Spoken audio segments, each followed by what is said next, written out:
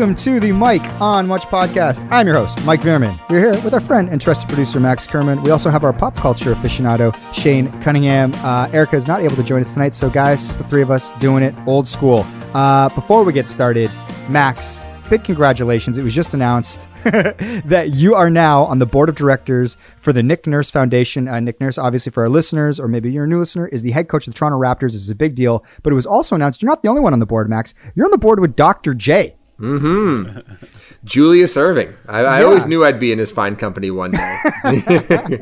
Growing up, being a student of basketball, being a bit of a historian when it comes to sports, I always said to myself, Max, when you grow older, you're going to be on the board of directors with Dr. J. What does that mean to be on a board of directors? I don't I don't quite know. It's actually funny because I've never gotten so much feedback on basically anything I've ever done. Like, the band's done this and that, and we've traveled and we've won some awards or whatever. But the feedback I got on this announcement was insane. People were going out of their way to congratulate me, right? Like that, I'd done something. But the purpose of the Nick Nurse Foundation is to support underserved youth in sports, music, and literacy. So I think I'm going to be a bit of an ideas guy and think about where we can use the money and where it'd be best used. But we haven't really done anything yet. So maybe give me a thanks after we've done some stuff. But so far, it's just been an announcement, and that's cool too. How many hours a year do you think you're going to have to work on this committee? We'll see. We'll report back in a year, and I'll tell you how engaged I am. But if you had to make a prediction. Well, the band's pretty slow right now, so maybe a lot. Wow. I was hanging out with Nick last night actually at his house, and I told him I need stuff to do, so I'm going to be sending you a lot of ideas. And he was like, okay, but he seemed really busy because this week is his book launch. His book Rapture just came out on Tuesday, which is yesterday, and from when we're recording, and he is doing a million interviews. He just did an interview with Obama's former UN representative, Susan Rice. I might be getting that wrong, but someone involved in the Obama administration.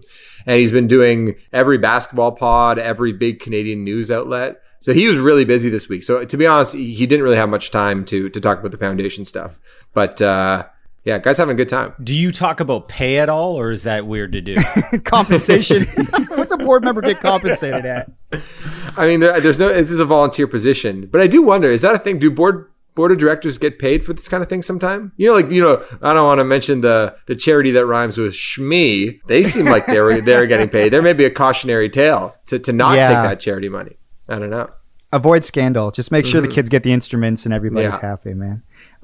It was funny because the way that I found out was I follow Nick on Instagram, and he posts that he's got a board of directors for his foundation, and it's a picture of Dr. J, Julius Erving. So I'm like, oh, that makes sense. Didn't know he knew Dr. J, but that's a good get for his board. You want to have famous people. And then I swipe over because I see there's a couple things, and there's Max's mug, and it says also member of the board of directors. And I just started cackling laughing, and I'm like, this is hilarious. And two, Max, I saw you on fucking Saturday night, and you didn't tell me you were going to be on the board of directors. Well, he mentioned it to me. To be honest, he asked me months ago, I think when we actually did the foundation dinner in March, he was like, and it was very casual. He's like, and obviously he's new to a foundation life. He's only recently really come into money and real influence and power. So this is kind of a new thing for him. This is not like he's been a big shot his whole entire life. So he said to me, he was like, hey, Max, do you want to be on the board of directors for my foundation?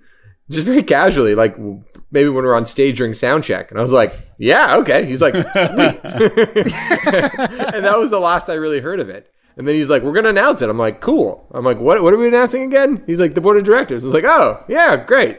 But I didn't know it would have the fanfare that it did. People I don't think people even know what a board of directors is, really. No one knows. You don't even know. I don't know. But it sounds very official. And it sounds like, and also, Nick is very, very generous when it comes to I think the money he's raising through a lot of his speaking engagements and stuff like that. So there's going to be lots of money to go around, I think, and his heart is in the right place. And he's a really smart guy. He's got a really good team around him. Will you be having Zoom calls with Dr. J or anything, or meetings together? I wondered about that. I don't know. We'll see. Maybe we have to go on a vacation. Well, we all have to go somewhere warm, likely, and discuss. Makes sense. And discuss things. Yeah. But yeah, I was over at Nick's place last night because I'm helping with his the Indigo presentation. You know, you did this before with Lights. You hosted the book chat in real life. The Nick Nurse one is obviously online, and I'm going to be hosting with Matt Devlin, and it's on Friday. Are you guys going to tune in? Big time. Yeah, shoot us a link, man. I sent you a text when I saw that. Well, I feel like what I did with Lights, I feel like Devlin's going to be doing most of the heavy lifting there. I was actually kind of wondering what your role will be. Like, are you there to throw in some jokes? Are you like the Andy Richter, the Ed McMahon? Like, he's going to say, I don't really know. I don't know. We've been practicing, though. Nick's been jamming a lot lately, so there might be a musical component, perhaps. I don't know. Oh, you're gonna do tunes? Okay, maybe. Who knows? He did say, actually, you guys will like this though, because he loves to play. So I think I'm kind of like his play date. You know, like after you go to school and you get to go hang out with your friend after school, after you get your homework done.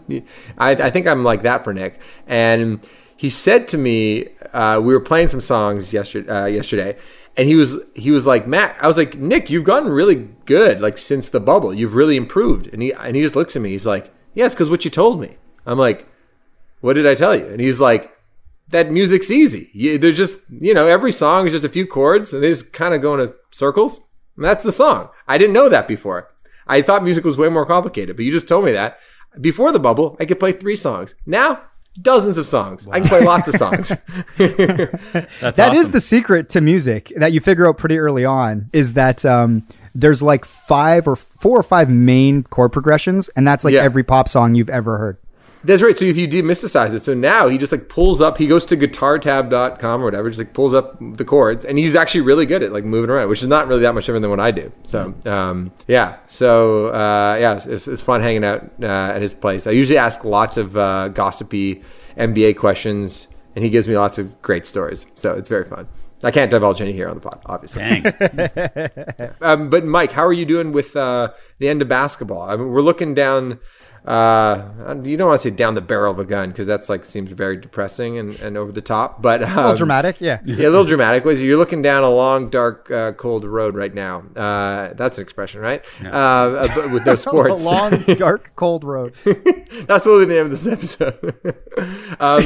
So, Mike, give us your bubble thoughts now that it's all over. Yeah, I mean, I think that it was I don't see how it could be viewed as anything other than an unmitigated success. I mean, nobody got sick. They finished the season. It was 3 months. I mean, obviously, I think for the guys that were in it, it was very harrowing and trying, and it was a sacrifice on a lot of levels, even though we always say, they make a lot of money. I'm sure it's not pleasant to live in a hotel away from your family and friends for 3 months. But, they went there. They did their job. Us, the sort of public, the consuming public, we were wildly entertained. We got some, I think, games that aren't only like sort of like considered bubble classics, but are just NBA playoff history classics. I loved it. I loved every bit of it, as we all did. And I'm sad to see it go. And we don't know when basketball's going to be back. Maybe it's January, maybe it's March. It's like we don't know when that's going to happen. But yeah, it was awesome, and kudos to the NBA. Shaney, what did you think? Oh, I loved watching the NBA. I'm going to miss it so much. I didn't realize how much I missed it till it came back. And they did such a great job making it feel like an NBA game for us at home.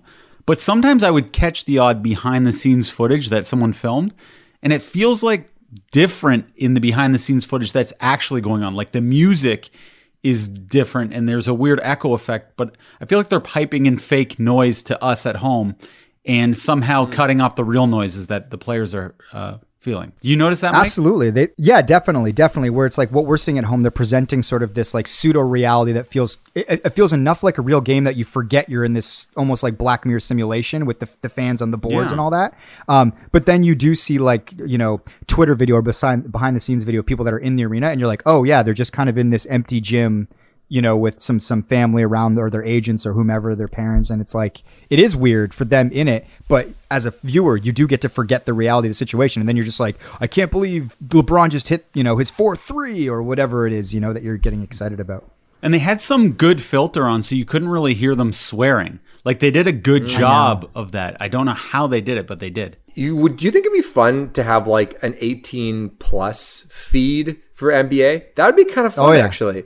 Has anybody ever thought of that before? Like doing like an R-rated NBA feed? So if you're an adult, you can It'd be tune so in and hear all the trash talking. That'd be really fun, though. I don't think the players would want that. No. Like if the two, they don't know, like whatever they might say in real time. If we had a feed to that, it's like one guy's going to make a super cut on like Twitter of some player saying something crazy. It is what a lot of bitch asses and stuff. Like, you bitch ass. Like there's a lot of that. Don't you find it funny how they mic up the coaches and then the stuff they show is so normal and like they can't show anything remotely interesting. It's like, all right, guys, get out there and let's win it. And it's like, oh, that's our coach's insider.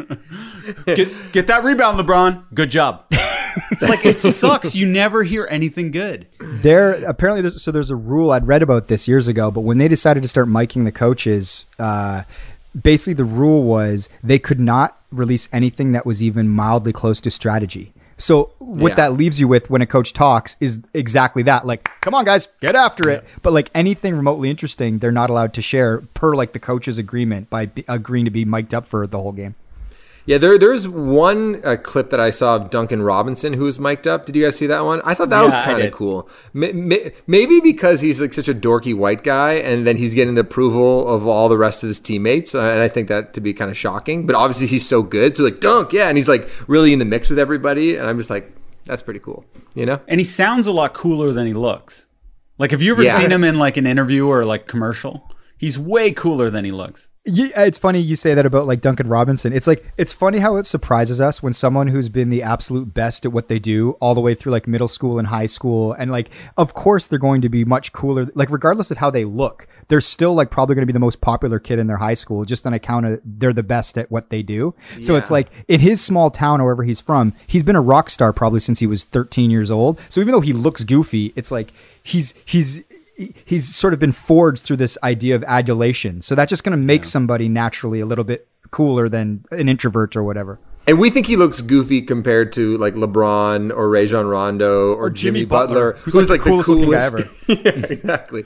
But like, if you just saw him on the street, you're like, oh, here's this like really kind of handsome, tall, jacked guy who like clearly is like really athletic and has a swagger. You're like, oh, that guy's like really cool. He's like a cool jock. But I don't know. Tyler Hero looks cool, I find. Yeah, he does. Definitely. That's true. Tyler Hero could be in like a boy band though. He transcends basketball. Like he looks like a an attractive 20-year-old that could like be an NSYNC or something like that, which is a modern boy band reference, by the way. Another thing about bubble basketball I was thinking was it really speaks to just like how entertaining just sports are in general. And we were all worried like, well, is it going to not have the same vibe? Because so much of the NBA culture is like, who's sitting courtside? What city are they in? How loud is the fans? Like, how are the fans interacting with the teams? And obviously that's still something I really miss, but it just kind of reminded me that like I could go to some like random high school basketball game with like, 20 people in the crowd, but if the teams are competitive and the basketball's okay, I'll be enthralled. I could go watch street ball, like, and just see like two teams facing off, best 2-11, and I'll be like locked in to be like, okay. And then you quickly identify your favorite players, on a teams that you've never seen before. Mm-hmm. I'm like, oh, I love that guy. I fucking love that guy. And so now in retrospect, it kind of makes sense why bubble basketball didn't feel that weird, because it's just no different than just watching any sort of sporting competition with like two teams going at it in a competitive way. That being said, it was the lowest rated NBA Finals ever. So yeah. Why do you think that is? I think the politics of it, a lot of people were turned off by the focus on BLM. Obviously racist people. I disagree. I disagree with that. No. That's a major narrative right now, and I think it might play like a small role, but I don't think a lot of those people that would be turned off by the politics were NBA fans in the first place. And in fact, MLB is way down. Like nobody watched the recent like the playoffs that are happening right now. Nobody watched it. Soccer is down. What else came back? Tennis is down. Basically all sports are down, and they can't quite figure out why. But the NBA, NHL was down. The NBA seems to get the most attention because they were it was such a demonstrative sort of show of social justice or whatever. So the big phrase everyone says is "go woke, get broke" or whatever. If you get woke, you go broke. I do think it hurt it though a lot. I do think that. I think things were already down, and then that kind of alienated them a little bit. But was it even that much part of the games? Sure, they had like Black Lives Matter on the court, but it wasn't like every quarter. Well, the NFL suffered when Colin Kaepernick took a knee, so it is interesting. I guess the thing that like I just always find like it like I wonder about like if the NBA's fans. The other thing too is like digital. People say that people are streaming the NBA. People have cut their cords. People aren't watching on cable, which is how they measure these metrics. Most of them, but I just wonder, like, if you're like a 16-year-old in Indiana, and let's say you even are from like a conservative family, and you find these politics off-putting, I can't imagine you're still not watching LeBron James and Jimmy Butler duo, because like 16, you just don't give a shit. Oh, if you're 16, you're watching. It's the older people. It's the people like my dad's age. Right, and so he would have watched before and then won't watch now, in theory. Well, I don't want to throw my dad on the bus. Like, I'm just using him as an example. People of his age, in Indiana. Like that 16-year-old. I was thinking of Indiana too. It's funny you mentioned that, but yeah, I think the kids aren't affected the way the older generation is. My theory is, I think there's a like kinetic thing that happens in a city when you know the game is happening in your town, where I feel like you're more likely to be invested. I think that has more to do with it. I think there's a psychology where it's like, someone who's going to the game. Oh, I'm going to go. Oh, everyone's watching the game because we're going to meet up after the game. We're going to, it's like we're going to a bar to watch the game. It's just like when I think for a lot of casual sports fans, it might have felt very removed being in Miami. It didn't really feel like your city was playing. I mean, for us, it did, right? Obviously, we still really were invested in the Raptors. But I think there's an energy to a city when you get like a subway full of people heading down to Scotiabank Arena. The Go Bus is packed. And it just like, there's just everything, all of life revolves around the game. But I think everyone's like schedules are so fucked up right now. Everyone's day to day is just weird, and time is weird. And so it's just like that appointment viewing doesn't really exist in the same way. And it didn't feel as real. Like it didn't feel the same. Like it was awesome to watch. I loved watching it because of the absence. But yeah, so I think it has more to do with that, where it's like people are just like more invested in a thing when you know it's happening like a mile from where you live, and you're like, oh, my friend's going. Oh, do you know that John's going to the game tonight? Oh, that's awesome. You got tickets? Where is the ticket? Like just those conversations just didn't happen anymore. I mean, we'll never know, but if George Floyd hadn't been murdered, let's say that didn't happen, which triggered obviously like, this wave of civil unrest. If that doesn't happen and then the bubble still goes on as scheduled, I think the ratings would be pretty similar. But I could be wrong. Like, and we'll never know, but I suspect that sports would still be down regardless of. Oh, 100%. That's undeniable. But I just think they got an extra notch. It's like adding insult to injury. Sure. Because I buy that. But yeah, do you think, let's say there was traveling involved, would the same team win the championship, that being the LA Lakers? Well, you got to call traveling if they take more than 2 steps. So you got to.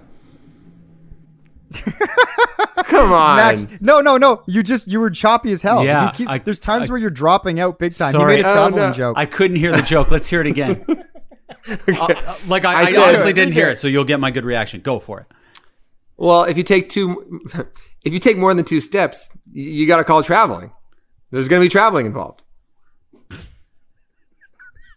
I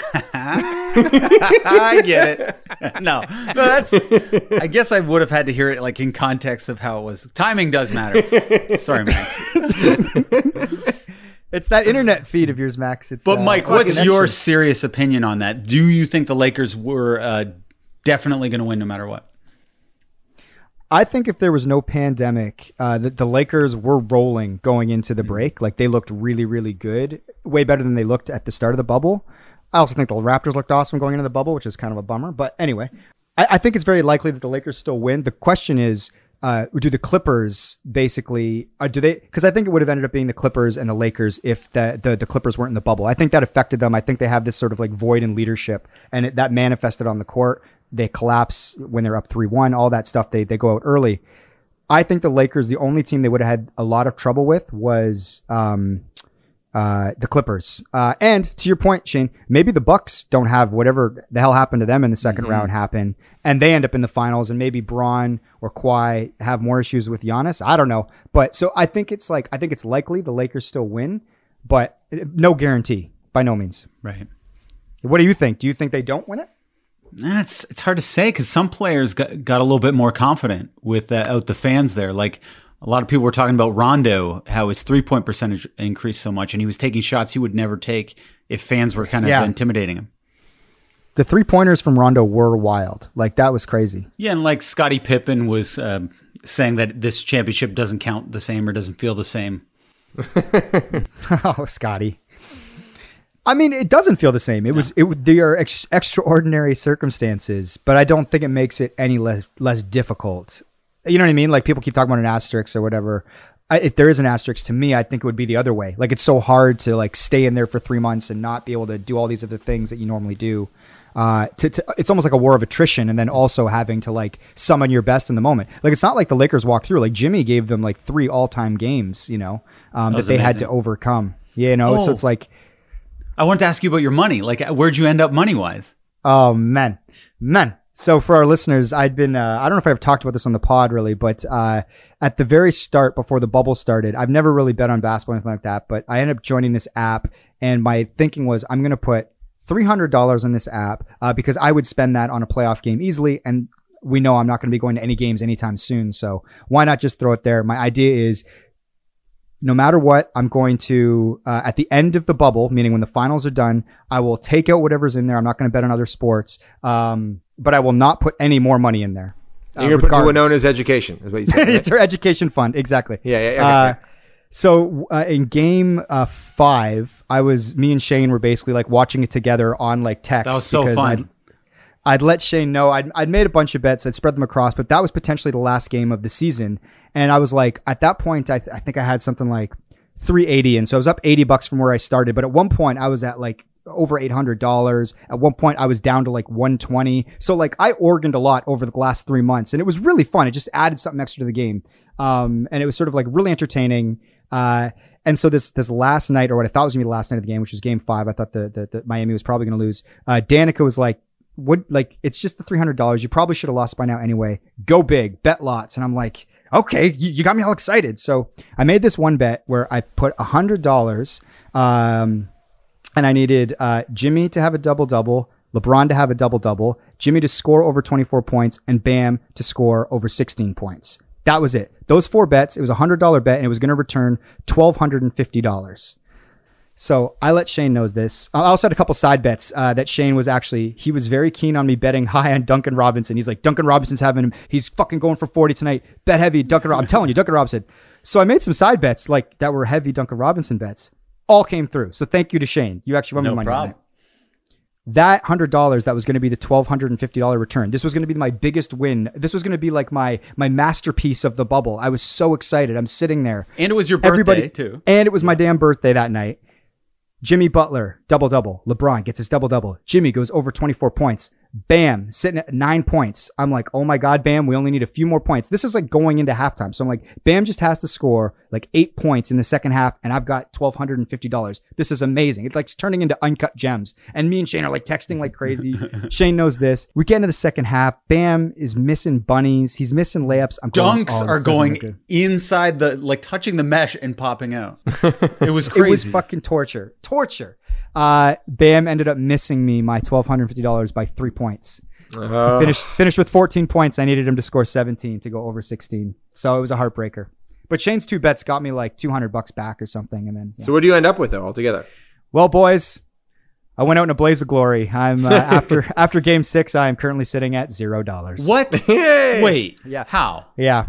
Well, Jimmy Butler didn't get so basically Jimmy had been so amazing all series. He'd never had less than a double-double. So all of my bets were predicated on Jimmy and LeBron scoring double-doubles. I'm like, they'll both get double-doubles. And then the Lakers blew out the Heat. Jimmy had like a subpar game. Well, I should have anticipated this. Also, the Lakers are like, anybody but Jimmy. We're going to double team him every time he touches the ball. Some of his guys weren't hitting shots, so his assists weren't going up.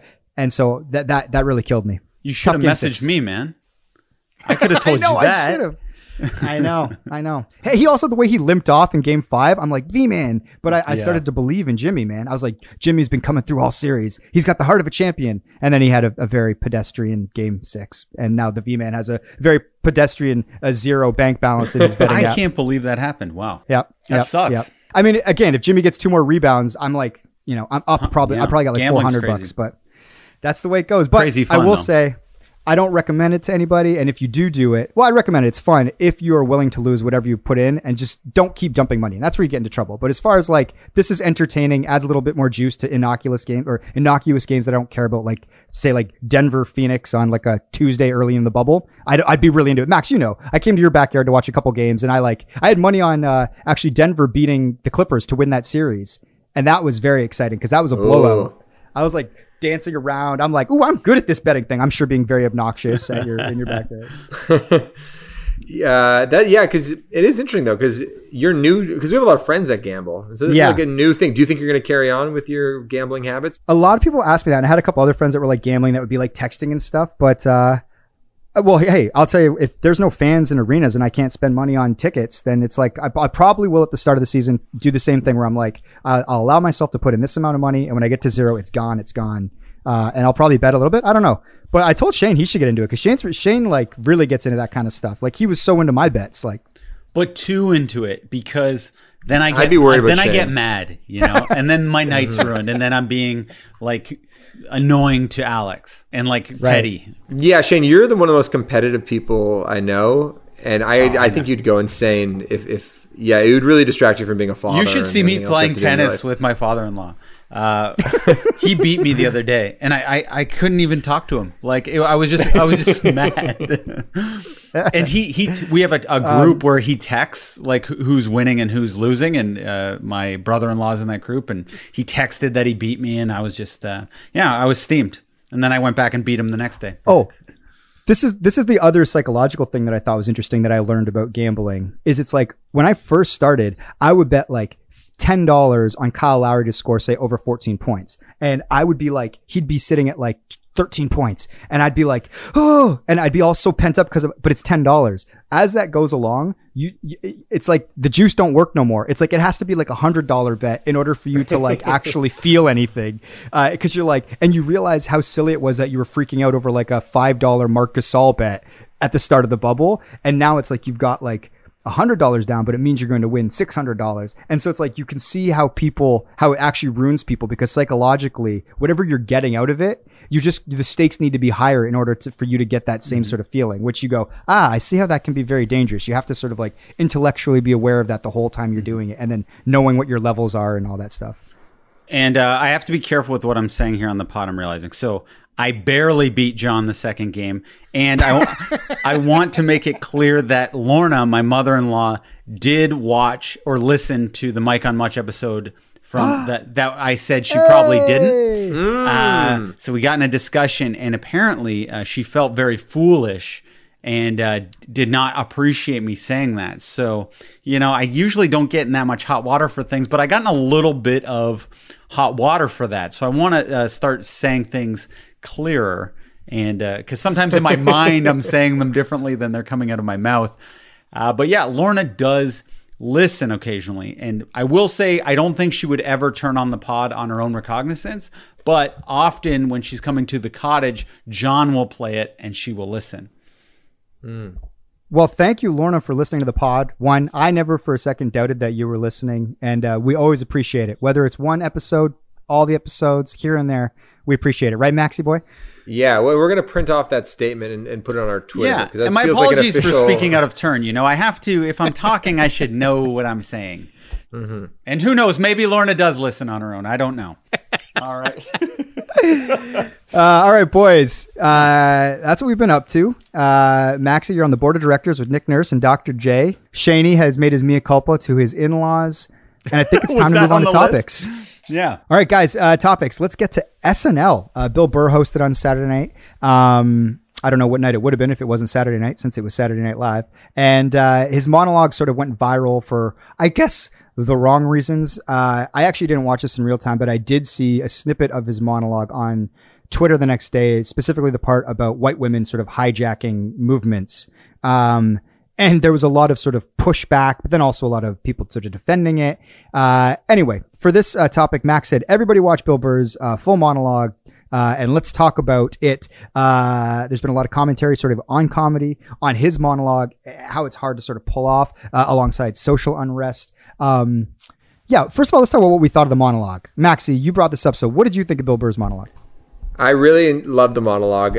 Going into the episode, I was actually a little concerned because Chris Rock's monologue the previous week, which I had high hopes for, was not particularly strong. I think even Chris Rock acknowledged that. And I think we talked about this on the last episode, where it's just hard for a working stand-up comedian to really hone their material if you can't go to the Comedy Store 4 nights a week and work through it.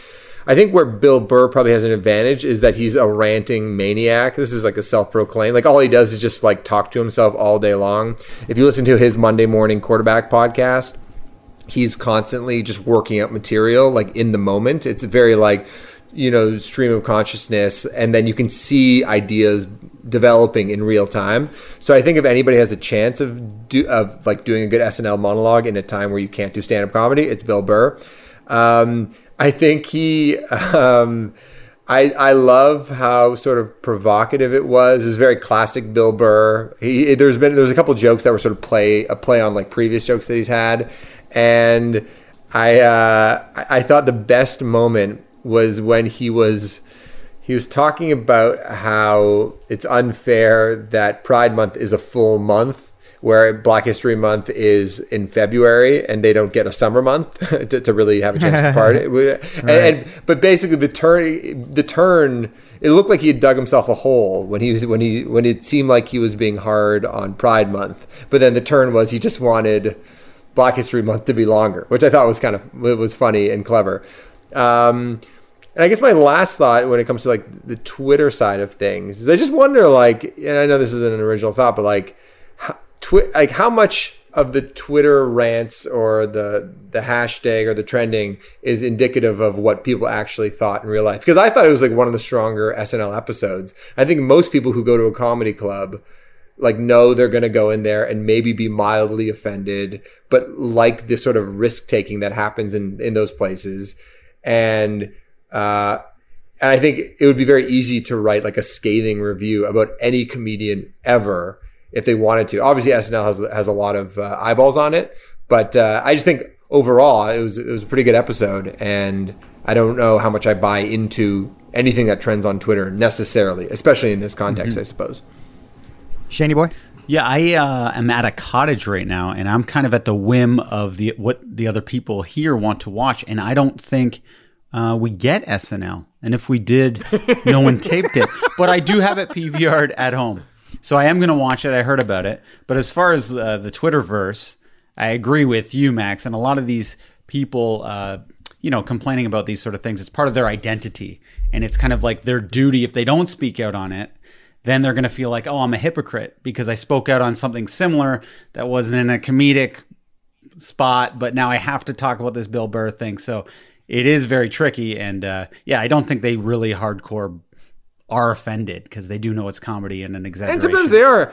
And by the way, I think I've learned, I think some people genuinely are like offended by things like comedians say, and that's fine. And also I think I learn a lot on Twitter. So this is not to say that like we should just roll our eyes and bat away any kind of criticism that you see on Twitter. Like I think a lot of it can be like really valuable to like understanding another person's perspective. Of course, but we're talking about in the confines of a comedic routine. Yeah. I think you're right though. Yeah, in the confines of a comedic routine, I think some people just have more of a stomach for it than others. I think like it's funny. I remember sending Anthony Jeselnik to Peter Rosenthal. Peter Rosenthal is like an old family friend, subject of Song for Pete.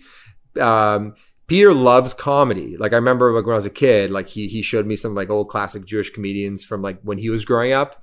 And I thought, oh, he might like this because I really like Anthony Jeselnik. He wrote back immediately. He's like, I found this to be like profane and very uncomfortable and then when you think about Jeselnik and like the stuff he says, it's all so morbid and so dark and so mean. And I go, oh yeah, I guess it is kind of terrible, the stuff he's saying. I find it very funny. And obviously Jeselnik is a very popular comedian, but yeah, people, I guess when it comes to comedy, people have different tolerances. It's like spicy food. Some people don't like spicy food. Some people, just want to keep it nice and bland. Mike, what about you? Yeah, I think like it's like you see what Bill Burr is doing. I think there was a discomfort in the room. Did you not feel that from the crowd? The crowd didn't really quite know whether or not they wanted to laugh. Did you feel that throughout the whole monologue? Like Yeah, there's a couple moments that jokes didn't land. Yeah. Oh, he had to like get himself out. Like it'd be like it would kind of die, and he would go, "Moving on." You know what I mean? Plowing and then forward. Exactly. And I just think that it is a very difficult time. And I think that the thing that people took major issue with was that like Bill Burr made, which was a very funny and it would seem not untrue statement about how like, you know, this whole movement for like sort of like social justice when it comes to sort of like the oppression of people of color and race. And then it's like he made the joke about how like white women sort of like hijack the movement and then basically talk about their oppression. Now that could be a funny monologue, and I listen. As a piece of craft, the wording was hilarious. It was bang on, the timing, all that stuff. I think it's like people have an issue with him being the messenger on that because they conflate it with just like another white dude telling them to know their place or something like that, you know? Mm-hmm. And it's like, it's not an unfair sort of feeling or criticism, but it gets me thinking about the larger thing, like you said, Max, which is like, where, like who can make what jokes and where. And I think that's always been the sort of the deal, you know, black comedians can make jokes that white comedians can't. Female comedians can make jokes that male comedians can't, you know? And it's just like, we're in such a, it's so much more sort of obvious now, meaning like 4 years ago, he makes that joke. Everyone's just like, he's a truth teller. Now it's like, dude, it's not your place to say that. And you can feel that in the room. You can feel it. Like everybody is so hyper aware now and attuned that it is hard for, I think, Bill Burr to get off jokes like that because everybody's just, the wheels are spinning constantly. And they're like, ooh, ooh, ooh, ooh. And a big part of comedy is letting go and just sort of laughing and going with it. And you can't now because everything's being overthought. And whether that's good or bad, I don't know. It is what it is. You were going to say something, Shady. Oh, I was going to say, do you think it's funnier for the people at home? Then like in an audience, like I might be scared to laugh if I'm sitting beside someone who I'm like, ooh, this person might not appreciate me laughing at a certain joke. But at home, that might make me laugh harder because the tension's so tight. It's a good question. Or maybe it's like a young liberal New York audience feels like that's like it's like if they can sense the discomfort and where he's going, or yeah, I don't know. Like I really didn't feel like in the room it was working, even though I understood what he was doing and I thought elements of it were certainly funny. But Max, didn't you not feel like there was like a discomfort like in the room with the jokes as well? You know what? Maybe I've just like been around Bill Burr so much that I'm just kind of used to it, and probably used to the discomfort that some people have about his comedy. I'm just like, it's all part of the package that he's going to say some crazy shit. And I'm usually going to find it funny. And other people are going to be like, hey. And he is a character too. Like with all comedy, it's just like, this guy's a heightened version. It's not even really him. Even on his podcast, he'll say something outrageous, be like, what the fuck am I talking about? I don't even know what I'm saying here. I'm just rambling here. It's like you know what I mean? Like there's so many, like he saves himself so often. I also think too, like the thing that's funny about comedy now and like as an audience, how sort of like your thought process maybe doesn't allow you to like just laugh at something at its base. Like he did a bit on John Wayne. He did a whole bit. We're canceling people that are dead. Like God canceled John Wayne 30 years ago, whatever, fine line. He's like, and people are like, did you hear what he said in a Playboy interview in 1970? And he's sort of making fun of the idea that I guess people are going back and finding things to be offended about. So like, I guess on its surface in the past, you go, that is funny. Why are people doing that? But now it's like, if you think one step ahead, you go, well, no, I think people are just pointing out, why are we sort of like making a guy a hero that is problematic? You know what I mean? Or the taking down of statues. It's like, what we're doing is we're not just propagating sort of like problematic people and looking. So it's like, it's part of a bigger discussion. So it's like, I think of it like defense, like complicated NBA defense. It's like, if you're good enough to get past the first person in the past, you'd score against a weak defense. People are so attuned now that it's like, you make the first joke, but then they go, well, actually, it's not that people are just being like sad. It's just they're kind of like, accountability is a big thing these days. And so it's like, the joke has to be so fucking clever. Otherwise, it's just kind of like cheap. You know what? On that point, yeah, I didn't even really think about it in that context, because the canceling of John Wayne is one thing. Us talking about, let's think about Columbus differently. Christopher Columbus, you know, that was a big thing in the States last week because it was Columbus Day, but here's a guy who like raped and pillaged indigenous people. And also up here, obviously, like Dundas Street. They're thinking about renaming Dundas Street because that was a pro-slavery owner from Britain that obviously came to Canada. And I just wonder, the question I ask myself is like, are we able to compartmentalize like those kinds of conversations with just comedic things? Like, can I enjoy stand-up comedy and the funniness of the John Wayne joke, but also be really, aware of these historical malpractices and be sympathetic to them and want to make change and move and make progress on them, And I think you can, but everyone can't. And that's where the danger comes in. And that's what people are worried about. That nuance is lost on a lot of people, right? And knowing the layers to jokes and that the comedians aren't always saying what they mean and they're being hyperbolic for comedy's sake. Yeah, because I'd like to live in a world that I can like go enjoy provocative jokes that I don't necessarily even fully agree with. That may have just like a sliver of truth that go, oh yeah, that's kind of interesting. Yeah. Okay. But then also go about supporting worthy causes in real life. Well, it's like when I used to be really drunk, I'd walk into a bar and my close friend, I'd be like, fuck you piece of shit. And someone seeing that he doesn't know me, is like, this guy's atrocious. He's horribly offensive. But the people who know me are all howling because they know that's not me. That's not what I'm actually meaning. Or like, shut up used to be my big thing, right? Yeah. But to me, that's what it is. It's the outsiders versus the people in on it. And you're such an in on it, nuanced guy that other people aren't. I welcome our socially minded listeners to engage with us in this conversation. I don't know if they want to drop us a DM on Twitter. Private conversations I usually find to be a little bit more useful. But yeah, just how comedy should interact with like social causes and whether we shouldn't have any patience for it or only a certain kind. I don't know. I'd be interesting to have that conversation to see what feels good in the minds of people that are sort of at the front of the movement. Mm-hmm. All right, Shane, once you watch that monologue, I can't wait to hear you pipe in. Huh? Yeah. No, I usually do like that stuff. I usually do find it funny and I take it with a grain of salt, but I haven't seen it. And I don't like Anthony Jeselnik, not because he's offensive, just because I think he's terribly unfunny. And I know a lot of people love him, but interesting. Yeah. You guys want to do 5 minutes on Jeselnik? No. All right, let's move on to Trump. I mean, what is there to say? It's been, a week of sort of like incident after incident. He is, it would seem, free of the COVID, out there at rallies, dancing around. There was a vice presidential debate where a fly ended up on Vice President Pence's head. Kellyanne Conway's daughter has become sort of an internet celebrity by going sort of against her mother and her politics. Trump is back on the Twitter, sort of doing Trump things. I guess, and I know the angle of this comedy is or the angle of this segment is that these are comedic moments and sort of like what moments are the most sort of objectively funny. Yeah, so why don't you take it from there, Maxie? I always like when you guys observe. You guys are very fun to like watch TV with, or read, or like go on Twitter and you'll send me funny links because you're very good at finding the humor in things or like a funny angle to something.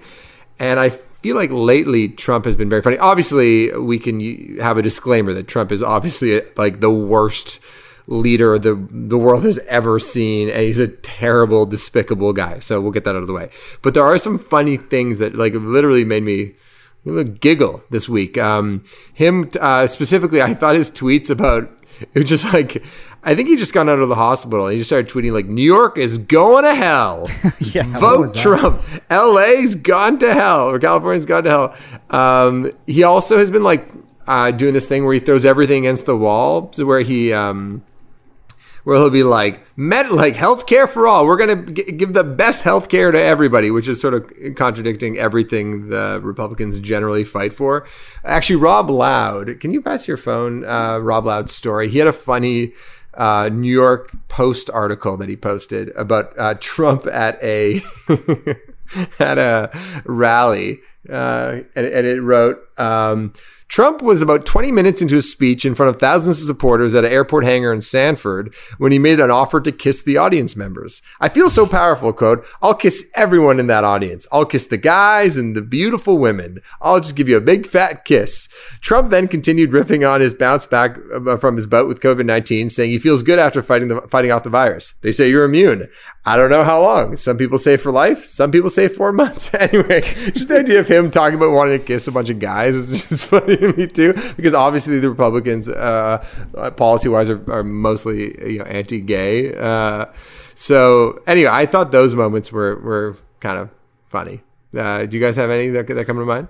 Well, nothing. You can't top the Fly going on, like, because that's funny for both sides. I think just like because he has such like apparent dignity and he's such a tight-lipped, unfunny guy. To have a fly land on him for that period for of so time, long, it's just it's hilarious, right? Like people on both sides would be laughing at that, right? Yeah.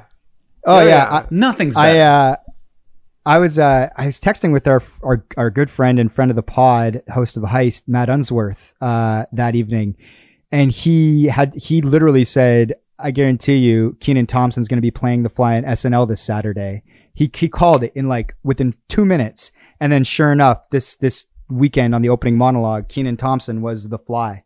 It's just, sometimes I'm like, we're in such a predictable cycle. Like it really is but the Fly was objectively funny. Like when Danica and we were watching the VP debate, and when that Fly landed, I was like, oh my God. Like, and then like Twitter is getting jokes off, like literally like zinger after zinger after zinger. And Danica and I are both just reading back and forth like the best ones. Like that, to Shane's point, that felt like good, nonpartisan, harmless fun, where it was just like, let's just laugh at this for a moment and sort of forget a lot of their sort of like horrible like policies that have like ruined lives and whatnot. And you just sort of like in the construct of this debate, and like Shane said, the dignity with which Mike Pence presents himself, a fly sitting on his head for like 2.5 minutes or whatever, however long it was fucking comedy for sure. I know what you're saying about the cycle, Mike. I will say though, the week Trump had COVID was a different kind of cycle. Because it was all happening, like everybody at that garden ceremony got it. And then he was like not tweeting from the hospital. And then he came back really strong. Like it was just like, it was a different experience that week. One thing that I find, I guess, I don't know if I find it interesting. Like, it's like, there's so much like sort of, I'm on record. It's like, another 4 years of this is going to be so bloody draining. So who knows what's going to happen? And I think we're all on record as sort of like our position on Trump and how he is as a leader. But I think one of the things that might be appealing about him, that I find interesting to sort of observe, is how much joy he is having when he's in front of crowds. Like, it's like, there's something like when you watch somebody like just when he's doing the kissing rant. I don't know if you guys saw that one, but like he's up there and he's like almost like like he just loves the people watching him. He gets to like get off his shitty jokes, but you're just watching him like he just loves it. And then did you see the clip of him dancing after the rally or whatever? Like he looked like Steve Ballmer courtside at a fucking Clippers game. Like it was like, and I'm just watching it. I'm like, look at this fucking guy. I'm like, say what you want, but he's having a good time. And I don't know if it's because he's on drugs from COVID. I don't know if it's because he thinks he's going to lose and it's like, I might as well go out with a laugh. Or if he thinks he's going to win and he's like, I'm invincible and I'm untouchable and this is like my happy spot. But it is obvious that when he's speaking at these rallies, he's in his element. He is really having fun. And that joy is like, it's, I'm somebody that's very against him, and I'm sitting there going, man, he looks like he's having a good time. Like, well, Trump is a former Democrat, right? Like he used to donate to Hillary Clinton, and he's like and he was a New York City guy, right? So typically a New York City guy would be part of the Democratic Party, would vote Democrat. And if he doesn't really believe in anything other than being famous and being rich and being the center of attention. Those are the only three things that he really believes in. So there is a world where he just does the same shtick for the Democrats. Cause policy stuff, or agenda items, he doesn't give one shit about it. If the Democrats were like, hey, you have to be our puppet master, just not puppet master. You have to be, the face of the party. You good with that? He's like, yeah, sounds good. Do I get to go to the rally? Do I get to be on stage? Do I get to crack some jokes? Okay, I'm in. Does not matter. Yeah. I really like, and obviously the party that has chosen to do that has, I think, a lot of like malicious ideas or ideas that I really disagree with. But they just happen to be the party that's invited him to be their guy, right? It was the only club that would have him. Yeah. So he's like, okay, sure. And he still had to force his way in by surprising them all and winning that election, or winning the nomination in the election. You were going to say something, Shane. Oh, I just feel like he's always been this way, the same. Like he put out that full page ad. He paid money to have these the 4 innocent in that rape case like 30 years ago. Yeah, the Central Park 5. I feel like he's always been the same. Oh yeah. Yeah. Like I don't think he could like he would front a liberal party. Just they wouldn't have him. No, I see what you're saying. I don't think if they would, I don't think he would or could. Like I feel like he's pretty in line with his beliefs. I mean, he's definitely like racist and has very close-minded ideas. I'm just saying, if the Democratic Party was like, Trump, we want you to be our guy. We're throwing everything we have around you. He'd be like, okay, I'm in. Yeah, I don't think so? he on a personal level, he'd give one shit. Right. He's just like, yeah, who's going to make me famous and rich? That's all I care about. But he's already rich. You think he only cares about fame? Oh, is he not? Well, I think he owes a lot of money. That's what the taxes showed. It's like everything's leveraged somewhere, and his certain businesses are failing, and then so he opens other things to cover for those and gets loans. And he had to go to foreign, he had to go to like foreign investors to get loans because no one would loan him money in the States anymore. Like so it's all he has like less money than us, theoretically speaking, because he owes some valuations, money, right? Exactly. Yeah, yeah. But his assets he could sell off and still be fine. Again, I'm not an accountant, but the way that New York Times piece read is. It sort of showed a guy that could be in major trouble if he doesn't win this next election. Okay, guys, we can go to a Shane surprise too. Do you want to roll right into Shane's surprise? Yeah. Sure, yeah, let's do it. Whoa, love it. A Shane surprise from the cottage. So this one's kind of on theme, but maybe I'll give you an option to go off theme and maybe go a lighter move. But I was watching Shrek with my daughter today, and in it there's a couple parts that are so inappropriate. Like there's a part when Jonathan Lithgow's character is trying to decide which princess he wants to get with or choose to marry, and they're going through Cinderella and Snow White, and then I forget the main princess's name. Princess Fiona. But when they're talking about Snow White, they're like, "Oh, she lives with 7 men, but she's not easy," and they're making like sexual innuendo the whole movie. And then we have Disney Plus, and we watch another movie. And then there's racist stuff in these Disney films. And I was wondering, like, Mike, like more so to you, should these be removed? Like to the John Wayne joke, like because I thought it was really funny. It's almost like the Bill Burr joke. I laughed so hard at that Shrek Snow White joke, but I was still mad. I was like, this is hilarious that a kid's movie for like 5-year-olds to enjoy. They slip that joke in so the parents can have a laugh in the movie theater. Well, the kids don't really know 100% what's going on, but there's slippage there. The kids know that something's implied there. Eventually they'll know. And it's a bad message that a woman's easy or even can be easy, right? And there's lots of racist stuff in Disney films. Or that being easy is bad. Sure. But you wouldn't say that to a man, right? If it was a prince. But that's what I'm saying. If the prince hooked up with a bunch of people, it wouldn't be a negative. True. Yeah. That's what I mean. And Peter Pan has a bunch of racist stuff going on. We have Disney Plus, and we're always watching Lucy Loves Mickey Mouse and all the old school cartoons. They're terrible. Like there's at least one bad part in each cartoon. So should these be removed was what I was going to come in with. But then I was like, that's not funny. So I was like, wondering, would you keep COVID going for another 5 years for $1 million?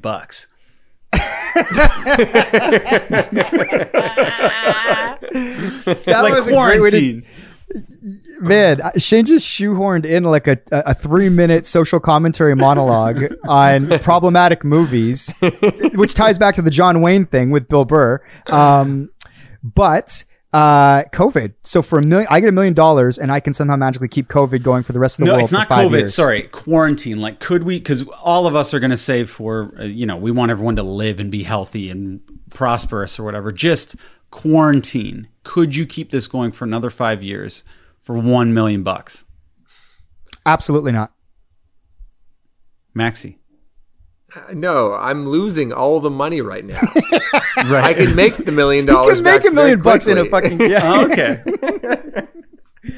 He needs this to end so that he can get that. So I have my job back, You need to put it at like 20 million because I feel like making $1 million in 5 years, we're all very fortunate enough to have like jobs in entertainment. You make a couple moves, all that stuff. It's like $1 million over a 5-year stretch is not like insanely out of reach. But your current job, Mike, it's not frozen. You can still work and make money, but you're just getting an extra mil after 5 years. No way. No, my life isn't worth that. That's not life. I don't know if there's any amount of money I would take. No, actually, that's I think a better question. How much money would you take to have quarantine go for another year, even 5 years?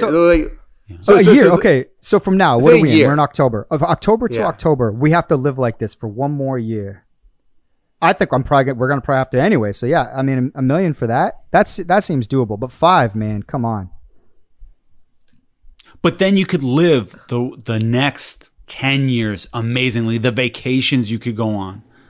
Don't care. No? Honestly, I think like if you were to say, hey Max, if you can wait for another month and I'll give you $1 million, I'll be like, I don't think so. I don't think I'd even take it for another month. I'd be like, I just want to go to like fucking Starbucks and see their faces. Like, you know what I mean? Yeah. Like it's like, oh, so you're saying the NBA can start and I can go to the board of directors lounge? Because I'm you specifically, me, right? And I can carry on. Oh, yeah. So no. He's on the board. Oh, I'm on the board. Yeah. You know, I'm on the board. So yeah, I mean, you'd have to offer me so much money because the things I miss about life feel so much more important now that I don't have it. Right. So I don't know what money you could offer me to stay inside any longer. Shane, I feel like you put a lot of thought into this. What's your position? I feel like you take the mill. You're on record as saying you enjoy this way of life. Well, it's just interesting. It opens interesting opportunities, but I am a pleasure delayer too. Like even when it's relationships, That's anything. What Alex tells us about you. Yeah. Is that a sexual innuendo? It was. It is? Oh, my in-laws are listening, man. Lauren is not going to be happy.